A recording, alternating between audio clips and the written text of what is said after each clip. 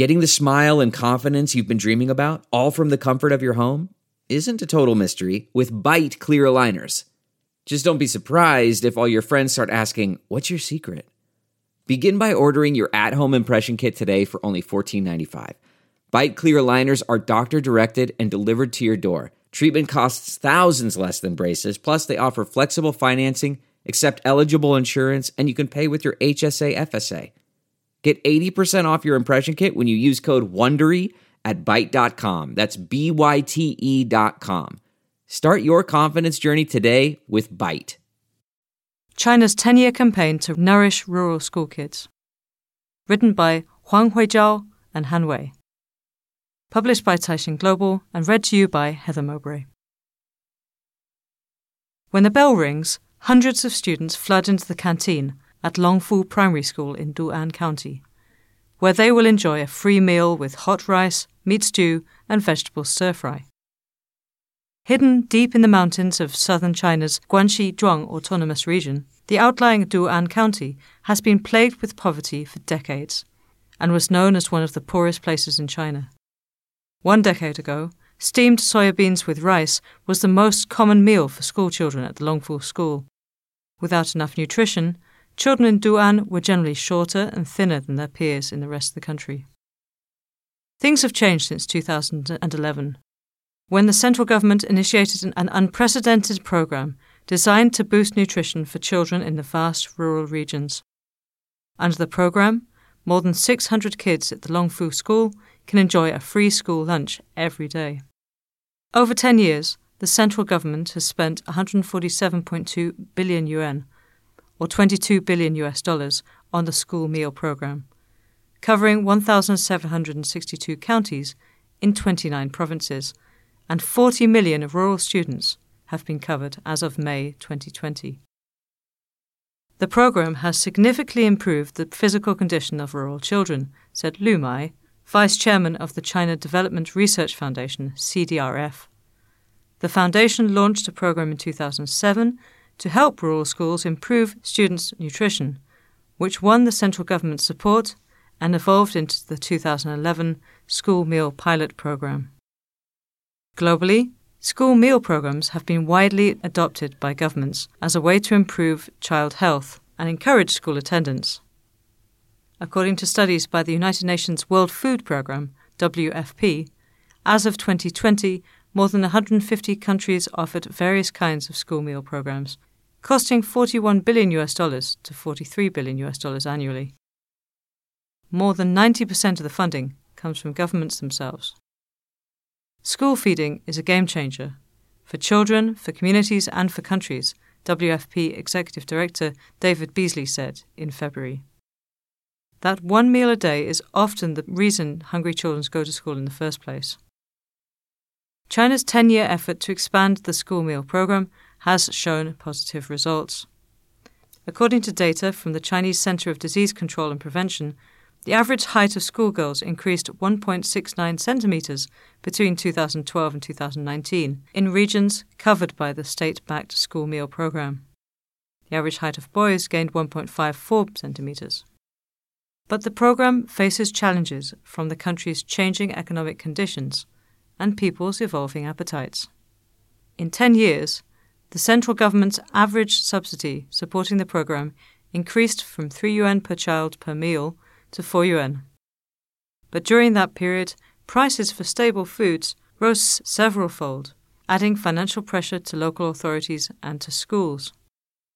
Meanwhile, the quality of the program varies among regions depending on local implementation, and the challenge of making the program more sustainable is testing officials' ingenuity. In March, the Ministry of Education partnered with the CDRF to launch a review of the school meal program's 10 years. Massive assessments involving inspection and interviews will be carried out across the country to study the achievements and the failures of the program. Decade-long effort. Every Monday morning, 20 refrigerated trucks carrying 4 tons of pork, 8 tons of vegetables and fruits, and 10.8 tons of rice visit 300 rural schools in Du'an County. The supplies are to feed 80,000 students over the week. I like to eat at school more than at home, Ah Jian, a 5th grade student at Longfu School, told Caixin. With meat, vegetables and unlimited rice, lunch at school has become an essential part of Ajian's daily life. 10 years ago, many children like Ajian in Du'an suffered malnutrition. A survey by the CDRF found that 12 of every 100 rural students in the county showed growth retardation, meaning their height was more than 6 centimeters lower than that of their peers in urban areas. Many boarding school students consumed no vitamin C in their daily meals. Many students ate no fat throughout the week, and there was always students who fainted due to hypoglycemia, said Wei Jun, a school principal in Du'an.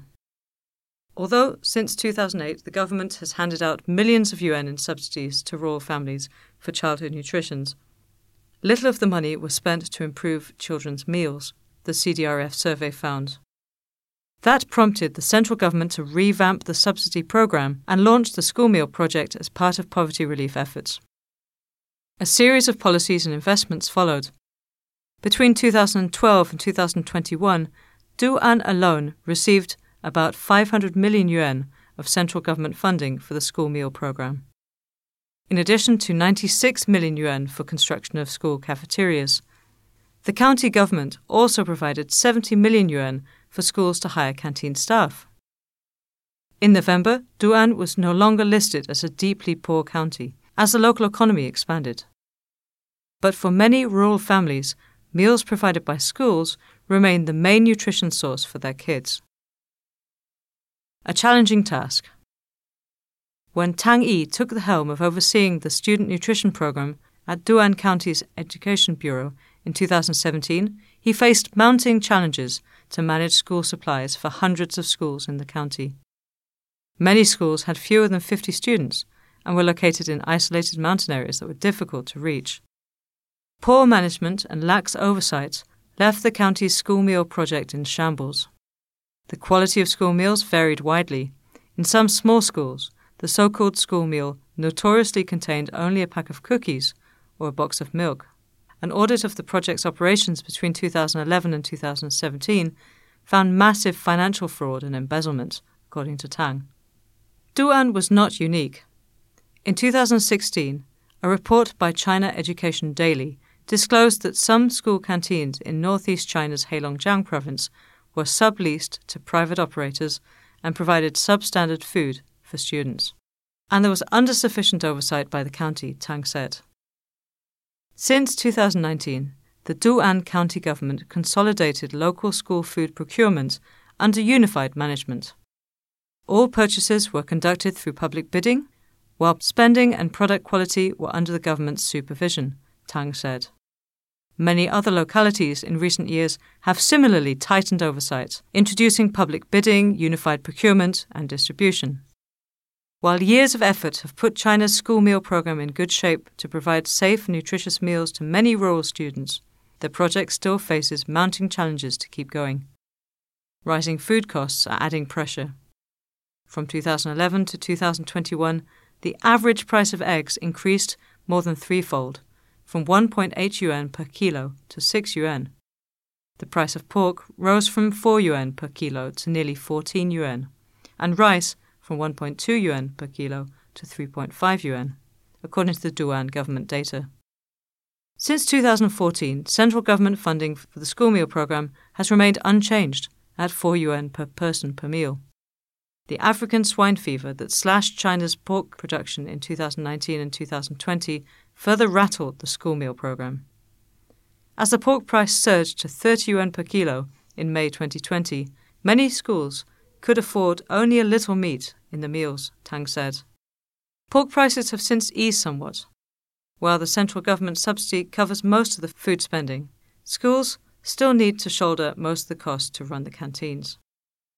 A study by Xiao Zhongxiang, a PhD candidate in Southwest University in Chongqing, found that schools in Guizhou, Yunnan province, usually face additional electricity costs of 40,000 yuan to 50,000 yuan a year to power the cafeterias. Electricity and water costs to run a canteen generally account for 12 to 28% of total annual spending for a school's operations, according to Zhao Yanyan, an education official in Guangxi. Rising labour costs have made it increasingly difficult for school cafeterias to hire enough staff with limited budgets. Taishin learned that 79 out of Du'an's more than 300 schools now struggle to hire food service workers, as the wages they can offer are too low. In 2020, Du'an County government spent 7.3 million yuan to help schools hire canteen workers. The county's total fiscal revenue was 652 million yuan, mainly from agriculture and animal husbandry. The county government funded local schools' spending on cafeteria water and power for several years, starting from 2012, but stopped after 2016 as it could no longer afford to do so, Tang said. Some experts said it's time for the central government to increase subsidies for the school meal program. The CDRF suggested that the per capita subsidy should be raised to 5 yuan from 4 yuan per meal. Others said more diverse funding channels should be introduced to expand the program's financing, including partial payments by students' families. Long-term commitments. As China's school meal program achieves its primary goal of feeding rural kids, it is now moving towards improving food quality, several health experts said. The new problem is that malnutrition and overnutrition coexist among rural students, said Zhang Fan, a public health expert at Hainan Medical University. Studies tracking the rural school meal program over the last 5 years found that although the program has greatly reduced malnutrition, children's average nutritional condition is still lower than that of urban kids, with vitamin deficiencies more common. At the same time, obesity is increasing among rural kids. Taishin found that meals provided in most rural schools in several provinces lack diversity. Only a few schools have nutrition professionals involved in meal arrangements. Many rural parents tend to offer their kids cheap snacks with high sugar and fat, Zhang said. He advocated more public health on nutrition. In the long run, the school meal program should be supported by legislation and regulations to ensure sustainable operation, Zhang said. In 2015, then Vice Minister of Education Liu Xin proposed legislation to support the school meal project. However, related lawmaking has yet to start. Written regulations to assist the program with finance and taxation are also lacking. Current implementation of the school meal program mainly depends on local authorities' attitude, Zhang said. Only when leaders realize the importance of nutrition improvement and understand how the program should be carried out can the project achieve the best effect, Zhang said. All the evidence shows that school meal programs, along with other social protection initiatives, are one of the smartest long-term investments any government can make, the WFP said in a February report. The return on investment can be as high as $9 for every $1 invested in implementing school feeding programs, the report said.